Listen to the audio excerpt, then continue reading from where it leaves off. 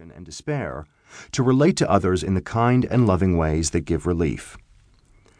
He himself is a prime example of how joyful a person can be, even in great adversity, as he has been continually beset with extreme mistreatment by powerful enemies, which might be considered sufficient reason to be traumatized, outraged, fearful, and despairing. But here's his secret. For Buddhists, nirvana, or the true state of cessation of suffering, is the actual refuge. It is our undisciplined state of mind that causes our suffering.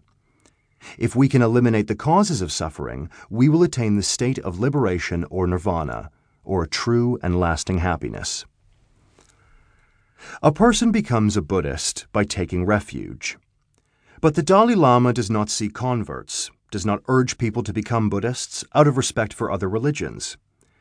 However, in this little saying from the work below, qualified for Buddhists, not to pressure others to agree by fiat, he reveals why he remains happy, no matter how many difficulties he and his people face.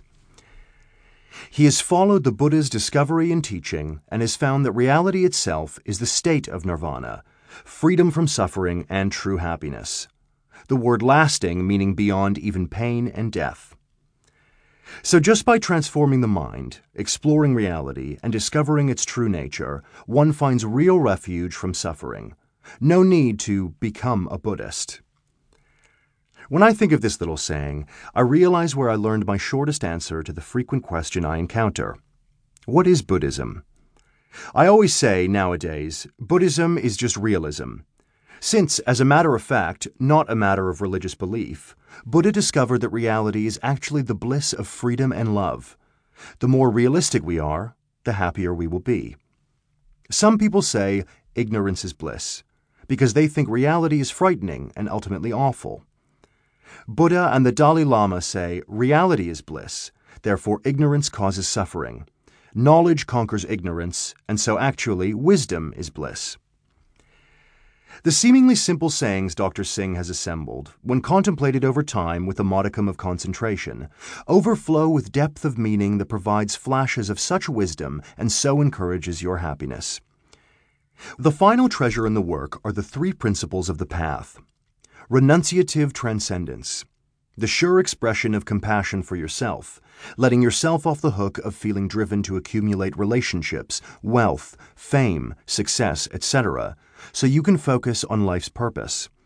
Universal compassion for others, expanding your sense of identification to include others, eventually all of them, and exchanging the misery of self-preoccupation for the joy of loving devotion to others.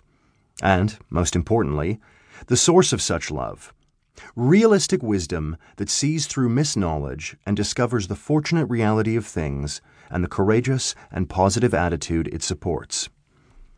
In sum, the three principles are first, real love for yourself by relieving yourself of clutter and distractions to focus on finding your human purpose in freeing yourself from suffering. Second, real love for others, which naturally overflows from your heart when you feel the relief of finding transcendent purpose and you become acutely aware of how intensely most others need that kind of genuine relief just as much as you did.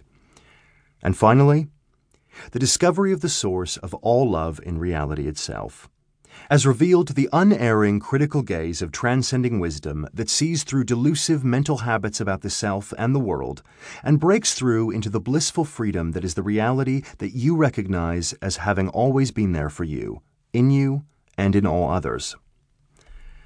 So, dear reader, what you have before you in this little book is nothing less than a prescription for improving your life in either modest or far-reaching ways. Tsongkhapa himself famously said, "Of all a Buddha's deeds, the deed of speech is the supreme." Therefore, although the mystic may sometimes remain silent in some circumstances, usually out of concern someone will misunderstand her or him, words are vitally important to opening the doorway onto the profound reality that is ever reliable and can be discovered in experience, guided by but beyond the words. Therefore, I invite you to open the book and hear therein the voice of the Dalai Lama, contemplate his words, and enjoy his wisdom, care, and humor day by day. Robert A. F. Thurman, Woodstock, New York, June 7th.